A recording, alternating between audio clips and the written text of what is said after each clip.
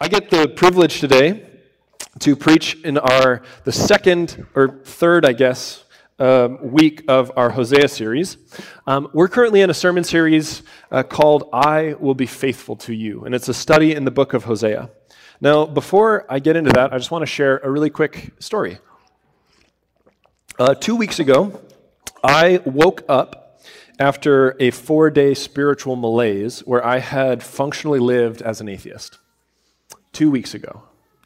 My wife and I were down in Colorado for a church conference, ironically enough. And we went down a couple days early to see her family. Both of us have some family down in the Denver area. And we flew down on a Friday. And I have kind of a long-standing back injury. And one of the things that aggravates that is travel and seating and heavy bags. And so we got to her aunt's house. And that night, I had a back spasm to the point where I could barely stand up straight, and I spent the next 4 days either in a chair or in a bed with a heating pad and muscle relaxers. It was not fun. And unfortunately, when I am personally in pain, I withdraw, and I isolate, and I don't want it to deal with anybody. And one of my go-to comforts when I have Wi-Fi is binge watching. That's my go-to. I don't want to deal with it. I just want to I numb and I distract. In those couple days, I was distracted away from my spiritual disciplines. I was, probably more importantly, distracted away from living in God's story. What I mean by that is God's scriptures give us a narrative that says the world is beautiful and meaningful and full of His presence, and we live in a world where He loves us intensely, and you can wake up in the morning trusting Him, knowing Him, being in relationship with Him. That is God's story. That's the story I want to live in every day. But when I am binge watching stuff and living in my own little walls of isolation, I take on the narrative of what I'm watching. And so I take on a new narrative of sexuality or of strength or of power or of wealth or what'll make me happy. And those things begin to seep into my brain, and I live out of that story. And as I continue to live out of that story, it doesn't bring me outward in love into God's presence. It brings me inward into fear and weakness. Now, underneath all of this was a faithfulness issue. I had quickly stepped out of life-giving relationship with the God that I love for a cheap substitute in order to seek cheap comfort.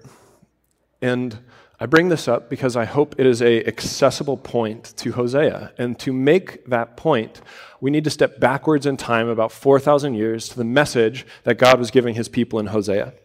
Now, all of this starts, if I may go way, way back, to a brief history of Israel's unfaithfulness.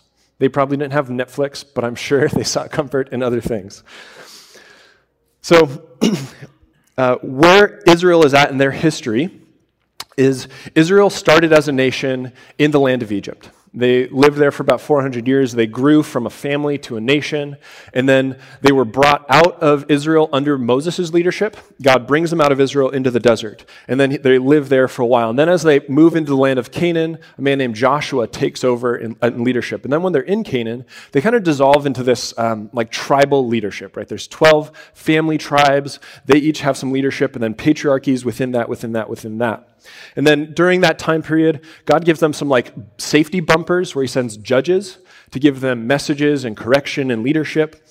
And then in that time period, that's when they begin looking at the nations around them and asking for a king.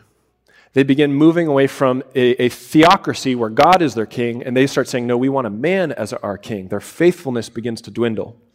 And so God gives them a king, famously a man named Saul, and then after Saul comes a man named David, who's probably even more well-known, and then after David is his son Solomon. Now, unfortunately, in Solomon's life is where a noticeable decline of national worship and morality happens. It begins with the man Solomon. Towards the end of his life, he had helped build an affluent nation on the backs of the Israelites, as well as through pursuing unethical trade agreements with the nations around him that God had warned him not to do.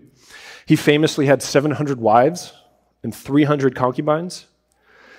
At the end of his life, he was full of hypocrisy and idolatry, one of the most famous kings of Israel. He handed this dissolving and decaying nation to his son Rehoboam, who said, I'm going to be even worse than my father. My father whipped you with whips, I will whip you with scorpions. The nation splits under Rehoboam into two countries, Judah and Israel. And then the Bible follows those two nations as there's ups and downs, as each king either does one of two things: defends the faith and calls the people back to faithful righteousness, or the king is wooed by other religions and national pressures. And personally and nationally, there's a growing worship of false gods, evil spiritual powers, and a shift away from the social justice of the Torah. This is the ground that Hosea is speaking into. Several hundred years of ups and downs as kings are either leading their people toward or away from faithfulness in Yahweh. Would you read with me Hosea chapter 1, verse 2 through 3? And real quick, I just want to say, I'm teaching out of the New Living Translation for Hosea. If you want to follow in your Bible, that's great. But if you'd like another one, there's a QR code. It's a couple slides down. There's a QR code on the screen. It'll link you to the New Living Translation for all of our Hosea readings for today. This is Hosea chapter 1, verses 2 and 3.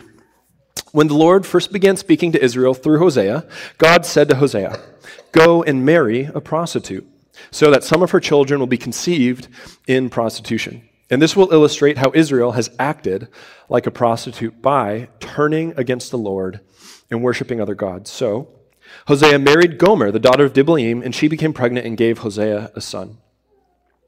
So Hosea is a prophetic message to Israel, God's people. And like we talked about last week, chapters 1, 2, and 3 of Hosea are like an executive summary of the rest of the book. And in this, God is choosing to anchor the message to broader Israel to the specific life of Hosea the man. God is using Hosea's life to illustrate something bigger. So in this, Hosea represents God as the husband who's chosen to love and marry a woman knowing she will be unfaithful.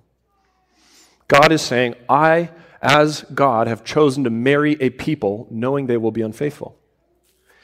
Gomer then in this story is Hosea's wife, representing God's people, chosen, married. They actually then choose their desires over faithfulness to God. And as we're making our way through this series, we're doing 4 weeks of teaching through Hosea. And we're following the 4 movements of Hosea's life. Last week was movement number 1, that God asks Hosea to take a wife knowing she will be unfaithful. And that's what we looked at last week. God chooses to marry unfaithful people. And what does that mean? If you weren't here, you can go back on our podcast or website and listen in. This week, what we're looking at is the fact that Gomer is unfaithful. And we're looking at what is Israel's unfaithfulness and how do we understand our unfaithfulness as taught by Hosea. So last week, my primary point, if in one sentence, everything I was trying to communicate is this: that God views his relationship with his people as a marriage. This was the main point of last week. God views his relationship with his people as a marriage. This week, we're adding on this one sentence: that our sins are more than legal wrongs. They are relational unfaithfulness. And relational unfaithfulness happens because of misplaced desires. When we look at Hosea's life, it's helpful to remember that Hosea the man is a story in history. It is not allegory or fiction. The reason that's important is the poignancy of Hosea's grief and his anger and his desires are diminished if we just talk about them as fable. If they're just a story with a lesson. This was a real man who lived through true suffering that taught him a deep knowledge of both God's pain and his desire. So in Hosea, when we read a large portion here in a minute, we might dismiss God as angry or possessive or whatever, but those of us in the room who've been through a situation like adultery understand and sympathize with the turbulent up and downs of it. If we put ourselves in Hosea's shoes, not as a concept, but as a lived reality of a man with his wife, this is painful. Waking up to an empty bed, not knowing where your spouse has spent the night. I personally weep at the thought of that and understand if I put myself actually in that position, God's language in Hosea chapter 2 is, I will leave you naked in the street. How could you do this to me? I understand the realness of that and give God space to feel that as well. And unfaithfulness is felt with the real sting of betrayal of marriage.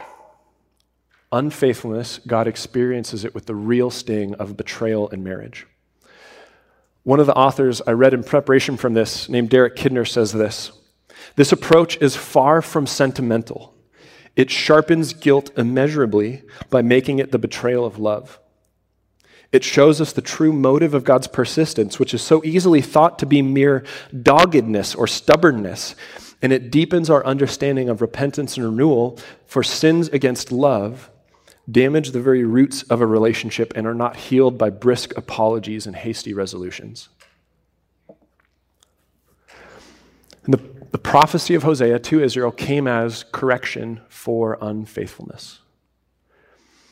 But notice this, God is speaking to Israel because he is faithful. Israel's been unfaithful, and God could respond with being unfaithful back or being uncaring back. And if that was real, he just wouldn't say anything. But God chooses to call out to his people because he's being faithful even in their unfaithfulness. And I want to read a large portion of Hosea to look at what was Israel's unfaithfulness. Now, in Hosea, God brings charges. He does this a couple times where he actually says, Israel, here's what I'm bringing against you. Here are my charges. And we're going to pick up in Hosea chapter 4. Would you go ahead and turn there? And we're going to read for quite a few minutes together now. Hosea chapter 4. And again, there's a QR if you want to follow in my translation, or if you want to follow in your own, that's great too. Let me just pray for us real fast. Father, would you just please open up your word to us as we read publicly your scripture? Would you help us understand the words as well as the heart and respond in faithfulness to you? Amen. Hosea chapter 4.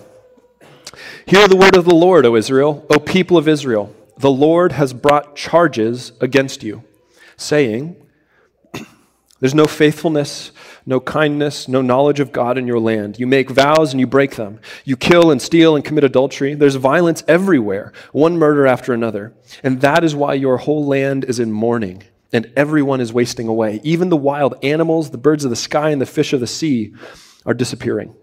Now, don't point your finger at someone else to try to pass the blame. My complaint, notice, you priests, my complaint is with you.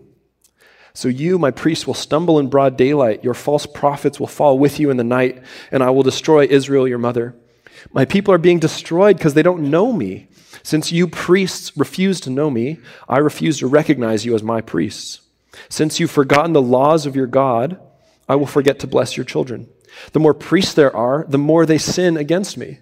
They've exchanged the glory of God for the shame of idols. When the people bring their sin offerings, the priests get fed. So the priests are glad when the people sin. And what do the priests do? The people also do.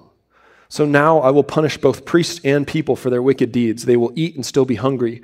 They will play the prostitute but gain nothing from it. They've deserted the Lord to worship other gods. Wine has robbed my people of their understanding. They ask a piece of wood for advice. They think a stick can tell them the future. Longing after idols has made them foolish. They've played the prostitute, serving other gods and deserting their God. They offer sacrifices to idols on the mountaintops. They go up into the hills to burn incense in the pleasant shade of oak, poplars, and terebinth trees. That's why your daughters turn to prostitution and your daughters-in-law commit adultery.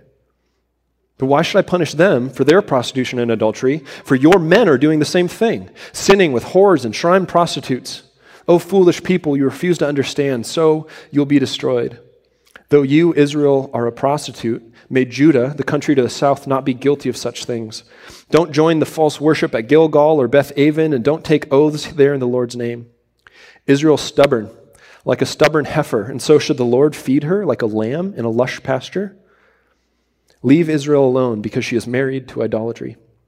When the rulers of Israel finish their drinking, they go off to find some prostitutes. They love shame more than honor. and so a mighty wind will sweep them away, and their sacrifices to idols will bring them shame. Summary of chapter 4. We see that there's idol worship, corrupt priests that are benefiting from sin. There's religious hypocrisy and syncretism, which means the blending and the merging of religions. Israel is thinking that somehow they can offer sacrifices to Yahweh in the morning and worship Baal and Asherah in the afternoon. And they think that is compatible. We're going back in. You guys ready? Chapter 5. Here we go, chapter 5. Hear this, you priests, and pay attention, you leaders of Israel. Listen, you members of the royal family. So we've now shifted from priests to the royal family, the political leaders. Judgment has been handed down against you. You've led the people into a snare by worshiping the idols at Mizpah and Tabor. You've dug a deep pit to trap them at Acacia Grove. But I will settle with you for what you've done. I know what you're like, O Ephraim. You cannot hide yourself from me, O Israel. You've left me as a prostitute leaves her husband. You are utterly defiled. Your deeds, they won't let you return to your God. You're a prostitute through and through, and you do not know the Lord. The arrogance of Israel testifies against her. Israel and Ephraim will stumble under their load of guilt. Judah too will follow with them. When they come with their flocks and herds to offer sacrifices to the Lord, they won't find him because he has withdrawn from them. They've betrayed the honor of the Lord, bearing children that are not his. So now their false religion will devour them along with their wealth. Sound the alarm in Gibeah, blow the trumpet in Ramah, raise the battle cry in Beth Aven. Lead on into battle, O warriors of Benjamin. For one thing is certain, Israel, on your day of punishment you will become a heap of rubble. The leaders of Judah, they've become like thieves, so I will pour my anger on them like a waterfall. The people of Israel will be crushed and broken by my judgment, because they are determined to worship idols. I will destroy Israel as a moth consumes wood, and I will make Judah as weak as rotten wood. When Israel and Judah saw how sick they were, Israel turned to Assyria, to the great king there, but he could neither help nor cure them. So I will be like a lion to Israel, like a strong young lion to Judah, and I will tear them to pieces. I will carry them off, and no one will be left to rescue them. Then I will return to my place until they admit their guilt and turn to me. For as soon as trouble comes, they will earnestly search for me. One more quick pause as we explain that. Israel's political and national leaders, there's been a breakdown of that society into bloodthirsty selfishness, and they've put their trust of security into political alliances with unethical, idol-worshiping nations around them. Rather than trusting in their God for safety, they're trusting in idol-worshiping nations around them, their neighbors. And we see right at the end, God says this one line, as soon as their troubles come, they will earnestly search for me. And we have a small flicker of hope. Ready to dive back into chapter 6? Here we go. They will say, come, let us return to the Lord. He's torn us to pieces. Now he will heal us. He's injured us. Now he will bandage our wounds. In just a short time, he will restore us so that we may live in his presence. Oh, that we might know the Lord. Let us press on to know him. He will respond to us as surely as the arrival of the dawn or the coming of rains in early spring. Pause. They're calling on the faithfulness of God. And this is what God says in response. O Israel and Judah, what should I do with you? Asked the Lord. Because your love vanishes like the morning mist and disappears like dew in the sunlight. I sent my prophets to cut you to pieces, to slaughter you with my words, with judgments as inescapable as light. I want to show you love, not offer sacrifices. I want you to know me more than I want burnt offerings. But like Adam, you broke my covenant and betrayed my trust. Gilead is a city of sinners, tracked with footprints of blood. Priests form bands of robbers, waiting in ambush for their victims. They murder travelers along the road to Shechem and practice every kind of sin. Yes, I've seen something horrible in Ephraim and Israel. My people are defiled by prostituting themselves with other gods. O Judah, a harvest of punishment is also awaiting for you, though I wanted to restore the fortunes of my people. In summary, Hosea 6 is telling us that when God's people receive consequence, they come back and seek the Lord, and God says it's short and unlived. It's unrepentant repentance. In Hosea chapter 12, which we won't read, it's towards the end of Hosea, God basically says to his people, it was like this when I knew you in Egypt. It was like this when you were just a family of Jacob. It was like this when you were here. It was like this. This is a long-standing story of my relationship with you, O people of Israel. But again, the bedrock of all of Hosea, though many of us are probably put on our heels by the intensity of this, the bedrock of the whole message is God reaching out in faithfulness. He wouldn't have written Hosea had he not cared. He's reaching out in faithfulness, and he has been patient, as Hosea 12 tells us, for a long, long time, calling them back repeatedly, being faithful the whole time. And here's what I believe Hosea is doing in this section.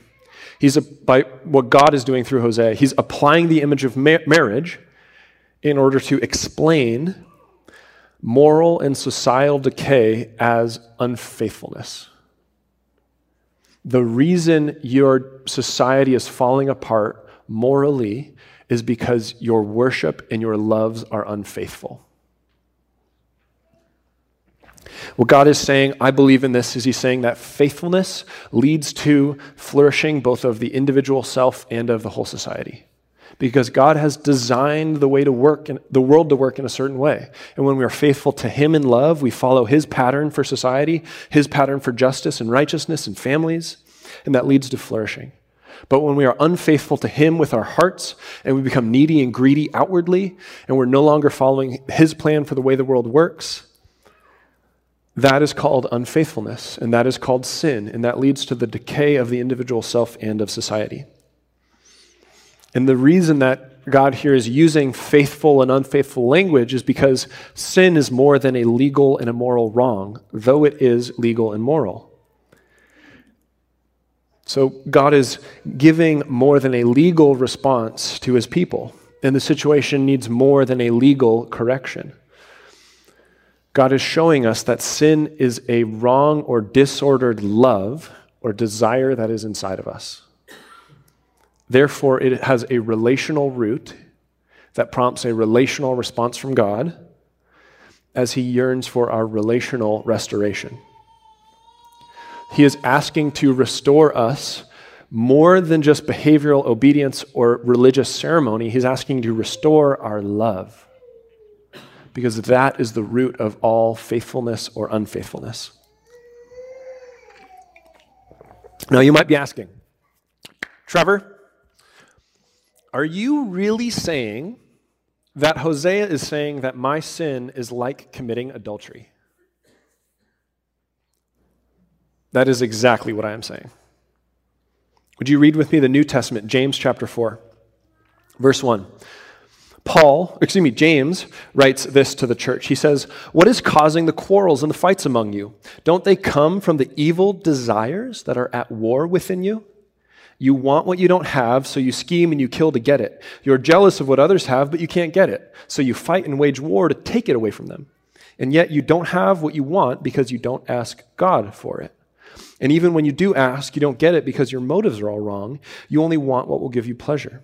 You adulterers." This is written to the church. "You adulterers, don't you realize that friendship with the world makes you an enemy of God? I say it again. If you want to be a friend of the world, you make yourself an enemy of God. Do you think the scriptures have no meaning? They say that God is passionate, that the Spirit he's placed in us should be faithful to him, and he gives grace generously. As the scriptures say, God opposes the proud, but he gives grace to the humble. So, humble yourselves before God. He gives grace. Resist the devil. He will flee from you. Come close to God, and God will come close to you. Wash your hands, you sinners. Purify your hearts, for your loyalty is divided between God and the world. Let there be tears for what you've done. Let there be sorrow and deep grief. Let there be sadness instead of laughter and gloom instead of joy. Humble yourselves before the Lord, and he will lift you up in honor." So as I make the point of sin does equal adultery, I feel it too. Like, this is kind of terrifying, right? And I feel bad internally, and I kind of want to like define it differently. But the reason I'm pushing the point here is because when we acknowledge sin in that way, it's so helpful. It's so helpful because now we're actually talking about the problem. Now I can understand that it's a heart issue. It's where my loves and my faithfulness are. And now I can ask for grace because now I understand sin is beginning in my heart and then moving outwardly into the way my desires express themselves. I think many of us would quickly agree that stealing starts as coveting, right? Stealing starts as coveting. Jesus in the Sermon on the Mount says that adultery starts as lust, murder starts as anger, right? The big point is that sins are rooted in our hearts, and they are caused by disordered loves and desires. Disordered loves or desires. And I think all of us could pretty readily agree, like, Israel, like, you're off the deep end, right? Your priests are making bands of robbers. Your political leaders are murdering each other. Like, yeah, unfaithfulness. Bad news. But it's dangerous for us, modern day, to look at that, compare ourselves, and then go, but it's okay, we're not doing that, right? Hopefully none of you are murdering your local kings. But here's my point in that. Our job is not to not do what they did. Because by that metric, most of us are probably winning. But our true job, our work, is to pursue love and faithfulness to God. That is our work. All day long, every day. Pursue love and faithfulness to God no matter what the people or comparisons around us are doing. Now, my point that all sin is desiring something else above, notice this, desiring something above God. And I'm saying that really clearly because sin is not necessarily desiring things other than God. I think that would be a misconstruction of the way that God's made the world. When we desire things above Him, the reason I say that is God has made an incredible world, right?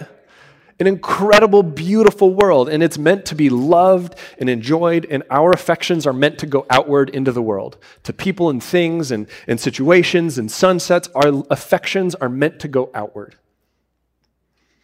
He's made our hearts to have strong desires, strong needs, strong passions, strong emotions.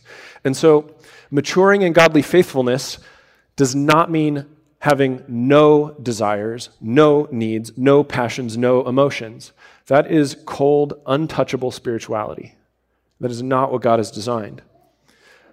To mature in godly faithfulness means to tame and order our needs and our desires by attaching them to the right things in the right order, according to the good design of God. Attaching our loves and our desires to the right things in the right order. That is what maturing in godliness means. And that will keep us having strong, healthy, good desires, wants, loves, without sinning. So when we're willing to love Him first, primary love of my whole life is God. My relationship with Him then organizes my other loves, my other desires. And it shapes how I view those things working themselves out. And that is called faithfulness. When our first love is God Himself, and then we faithfully follow Him with the rest of our loves in the right ways. And if we do that, it will create flourishing of individual selves and of society. A helpful example is to think of the solar system, right? You've got the sun.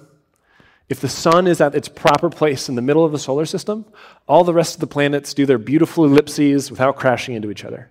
Everything is properly ordered, in balance, flowing with seemingly a cosmic design, right? But if I try to redesign the solar system with the Earth at the middle, that's called the Copernican revolution, because people realize you can't do that. Planets kind of blow up. It doesn't work. And so that is a helpful example of what I'm trying to communicate.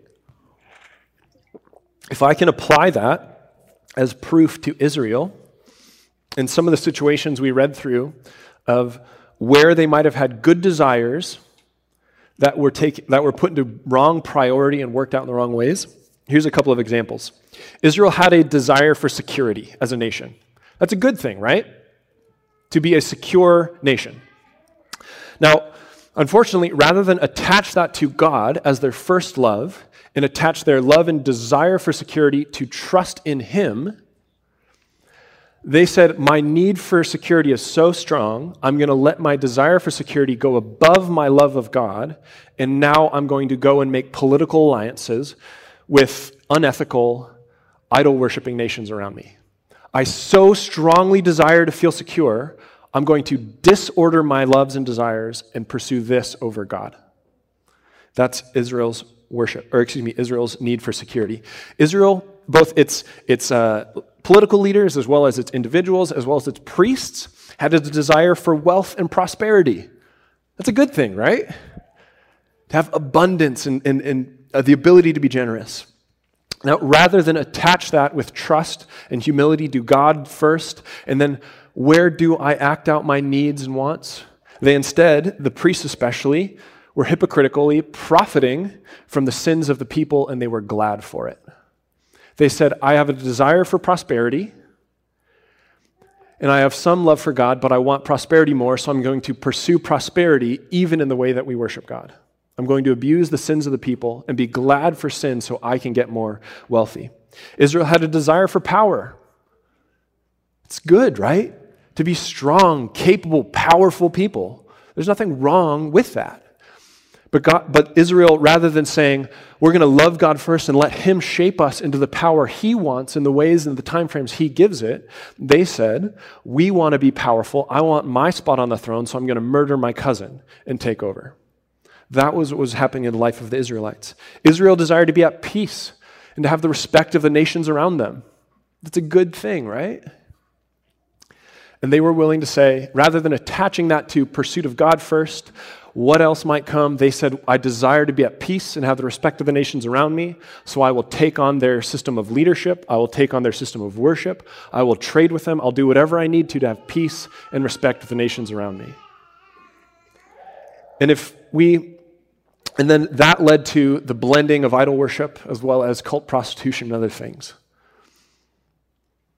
Now again, many of us probably are not doing that degree of things, but I just want to give a few small examples that seem pertinent in my life that might be helpful for you. And how do we order our loves and desires? And how do our good desires that are disordered create sin and unfaithfulness?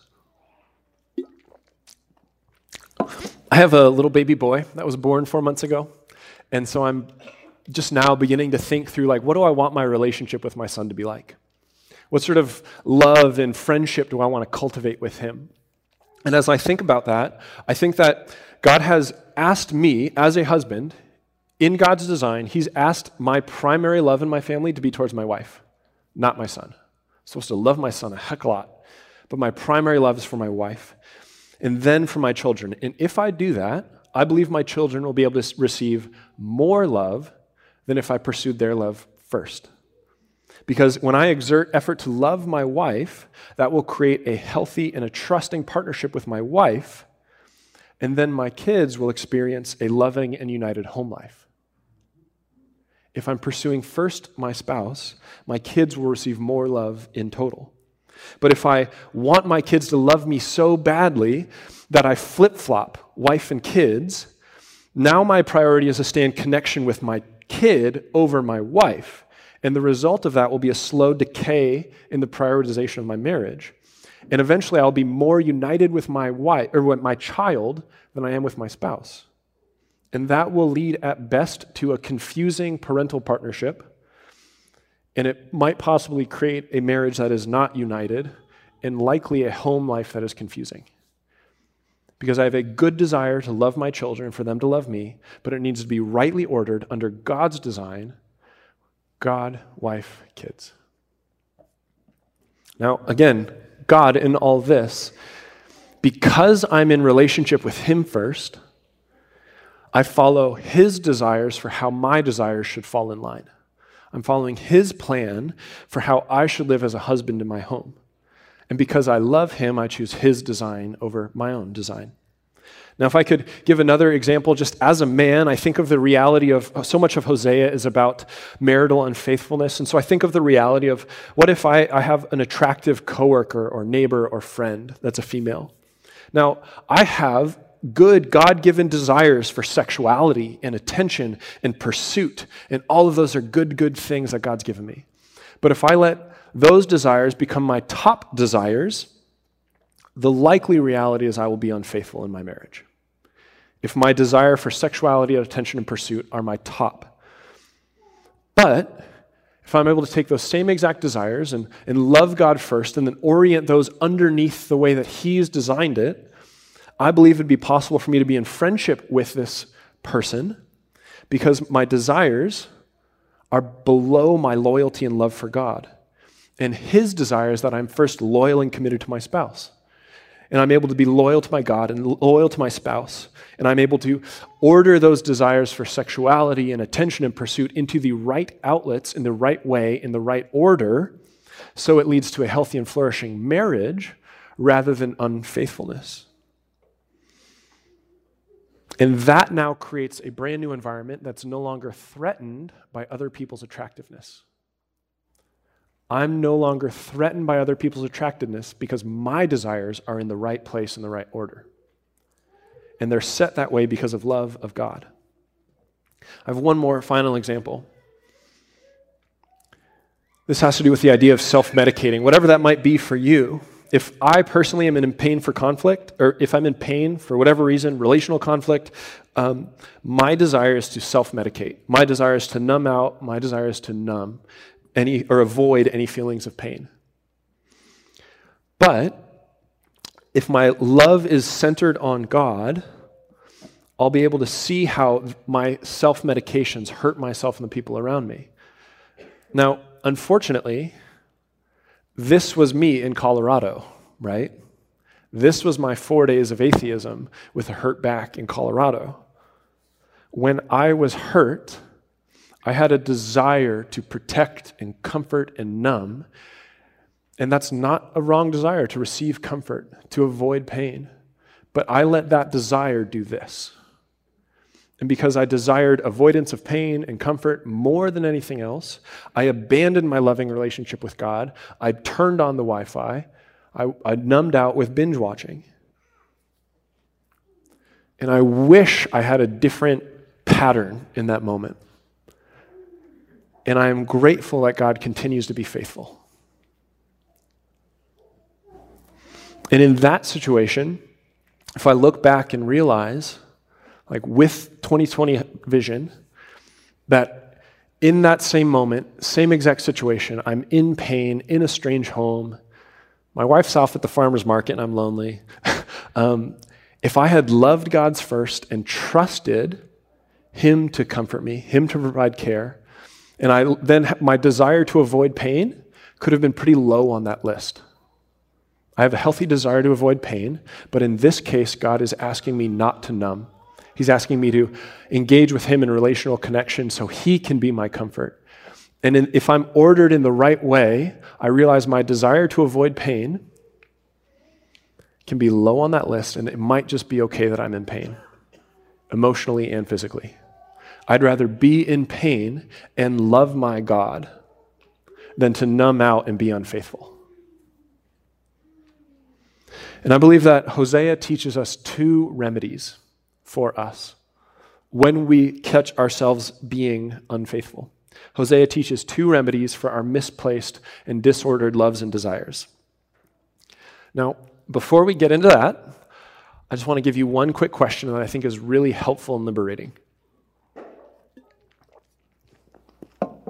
Do I desire to be faithful to God?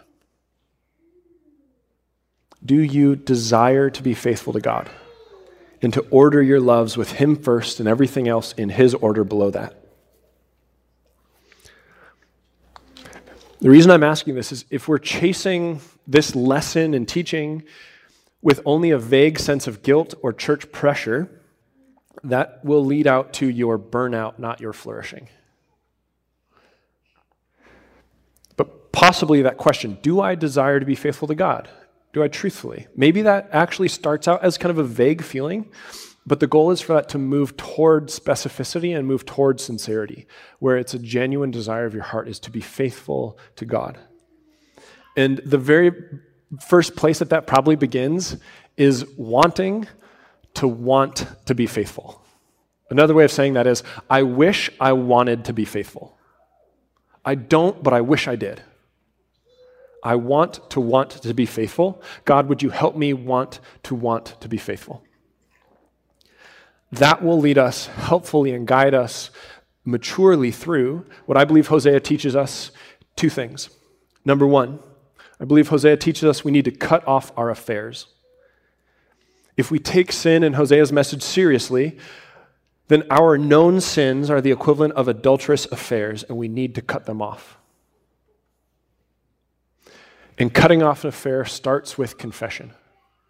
A confession to yourself, to God, and to others. We cannot end our own affairs by ourselves. We need to confess.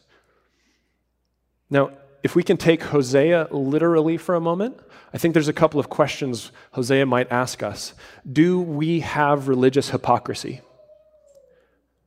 Am I speaking the laws of God's kingdom, but am I living differently? I think Hosea would ask us, are we blending cultural ideas into Jesus' teaching? Are we creating a syncretism, a mishmash of God's teaching? I believe Hosea would ask, are we making agreements with political leaders that are unethical? Are we putting our desire for political security over our faithfulness to God? I think Hosea is asking, do we grasp for power, do we grasp for wealth, and do we grasp for pleasure? A man named John Owens has this famous line. He says, we need to be killing sin or sin will be killing you. If we are not killing sin, sin will be killing us. And because of that, we need to be willing to act incredibly severely. Jesus at one point kind of allegorically says, if your right hand causes you to sin, cut it off. If your eye causes you to sin, pluck it out. It's better to end up without a hand and an eye in heaven than have your whole body in hell. We need to be willing to act severely. And just as a simple, some of these questions are really big, major feeling sins, right? But I just want to bring it to the specifics of one of my friends from college. There's a group of us, and we were struggling with pornography on and off, and we were trying to help each other, and we were all up and down. But my one friend, Joel, who I'll never forget, he took it more seriously than any of us. And he realized the time when he watched pornography was on his phone. So the dude went out and he bought a flip phone. And he said, I'm giving up voice to text, I'm giving up Google Maps, I'm giving up smart text messages, I'm giving up all that, and I'm buying a flip phone, and I'm canceling the Wi-Fi in my house. And Joel took it seriously enough to inconvenience himself. And so my question for us is, are we willing to act severely with our sin? Are we willing to join the accountability group? Are we willing to get rid of the technology? Are we willing to purge our house of the things? Are we willing to end the relationships? What is it that we need to do to act severely enough to cut off our affairs? If you'd like to learn more of some simple steps for this, the Gospel Coalition has a super article called John Owens, 9 Instructions for Killing Sin. John Owens, 9 Instructions for Killing Sin. It's real high level, real quick, but it might be helpful for you. Last thing I'll say on this is this starts with confession. To yourself, to your trusted people, and to God. Start there. The gospel of Jesus is you have lots of grace. You're already covered. Let's do this together. Number 2, how do we remedy our misplaced love and desires? Number 2 is that we rebuild a faithful love for God. I'm going to re-quote Kidner from the very beginning. I forgot a slide for this. You might need to go way back to the top. This is Kidner. He says this. Halfway through, he says, this understanding deepens our understanding of repentance and renewal, for sins against love damage the very roots of relationship, and they're not healed by brisk apologies and hasty resolutions. I read this because I want to highlight that we can lean into relationship building as part of our sanctification. We build relationship as our sanctification. Because if we're sinning, especially known sin, it's probably because we've fallen into roommate mode. Right? We're in roommate mode with God. We've grown distant, grown cold, and feel like everything's fine, like Israel, while we're cold and disconnected at heart. And so my question as we kind of wrap up is, how do we get our desires and our loves both back in order and rekindled, right? We can't just choose to love, though we can choose to try to love. And my main thought for this is, how do we rekindle our love? Is we remember how good our husband is. We remember how good Jesus is. We savor and remember the gospel. Because when we look at the gospel, we see how beautiful Jesus is. And when we see how beautiful he is, our affections naturally get attached to him over the things around us. So it starts first by asking, where are my desires disordered? Where do I feel that? And then we let the gospel win back our affection. And I want to read one final passage to us for those of us that feel the frustration of back and forth desires, ups and downs. Paul writes this in Romans 7. He says, I've discovered this principle in my life, that when I want to do what's right, I inevitably do what's wrong. I love God's law with all my heart, but there's another power within me that's at war with my mind. And this power makes me a slave to the sin that is still within me. Oh, what a miserable person I am. Who will free me from this life that's dominated by sin and death? And then he turns to the gospel. Thank God the answer is Jesus Christ our Lord. So you see how it is. In my mind, I want to obey God's law, but because of my sinful nature, I'm a slave to sin. But because of Jesus, there is therefore now no condemnation for those who belong to Christ Jesus. And because we belong to him, the power of his life-giving Spirit has freed us from the power of sin that leads to death. The law of Moses, it was unable to save us because of our weakfulness and sinful nature. So God did what the law couldn't do. He sent his own son in a body like the bodies that we sinners have. And in that body, God declared an end to sin's control over us by giving his son as a sacrifice for our sins. And he did this so the just requirement of the law would be satisfied for us. So we no longer follow our sinful nature, but now follow the Spirit.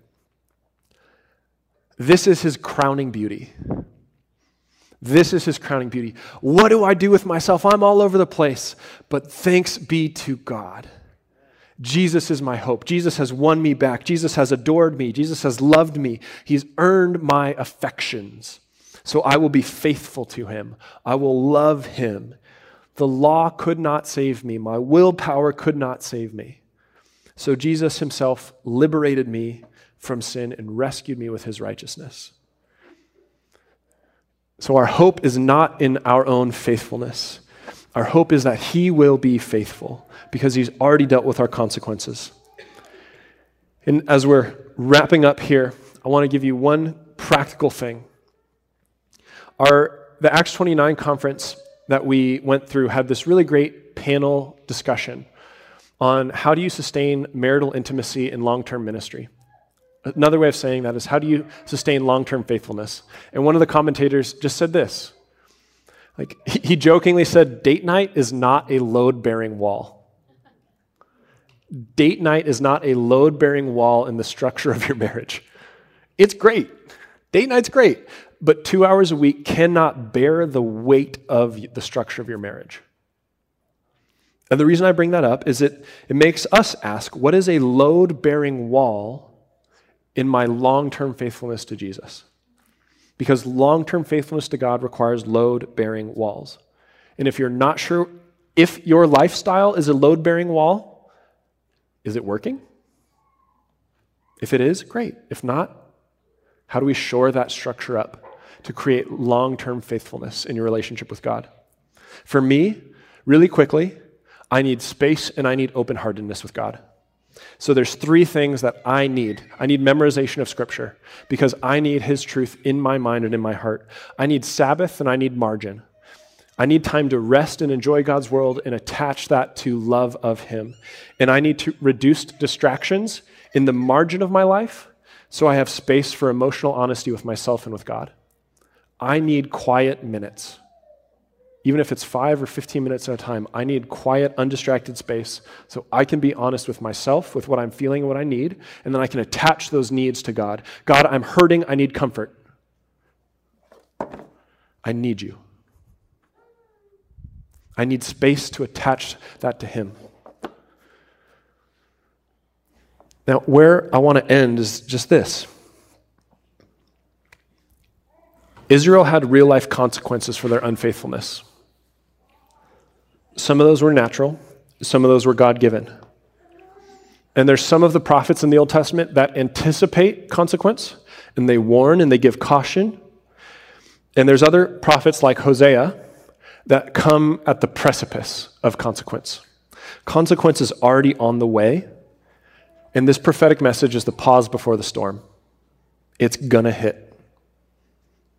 And Hosea is saying there is still hope for when the consequences come. And I bring that up because historical consequences, real-life consequences will come for us. You might be getting warning far enough ahead of time to repent and change and become faithful to stop that storm and those consequences. But you might be on the precipice, or you're already in the pain of the consequence. And Hosea's message is still for you, that in the middle of your consequence, God is faithful, and he is providing hope in the consequence. And Hosea's message to Israel was in history, and it was also future looking, because the bigger picture message of hope that God has for us is he's rescued us, his people, from the long-term consequence of sin and death. That consequence will not hit us because he's already taken care of it. And that is our hope here in the short term. Even if you are being disciplined right now, you're feeling consequence, he is shaping you, he will not abandon you, and he is faithful to you. Would you pray with me? Father, thank you. Thank you that you are faithful. Thank you that you give justice and righteousness. Thank you that for as hard and challenging as your words in Hosea are, like what other kind of God would we worship if you were not opposing hypocrisy and murder and unethical behavior? Like what else could you do but speak brutally honest, calling your people back to faithfulness and flourishing? Thank you that we are a holy people set apart to be a new kind of priest, holy and loyal to you alone above everything else. Father, would you kindle our affections for you? Would you be our primary love? And even if you're not, would you help us to want you to be our primary love? Father, would you give us community and friends to work this out together, please? Draw us to long-term faithfulness. Amen.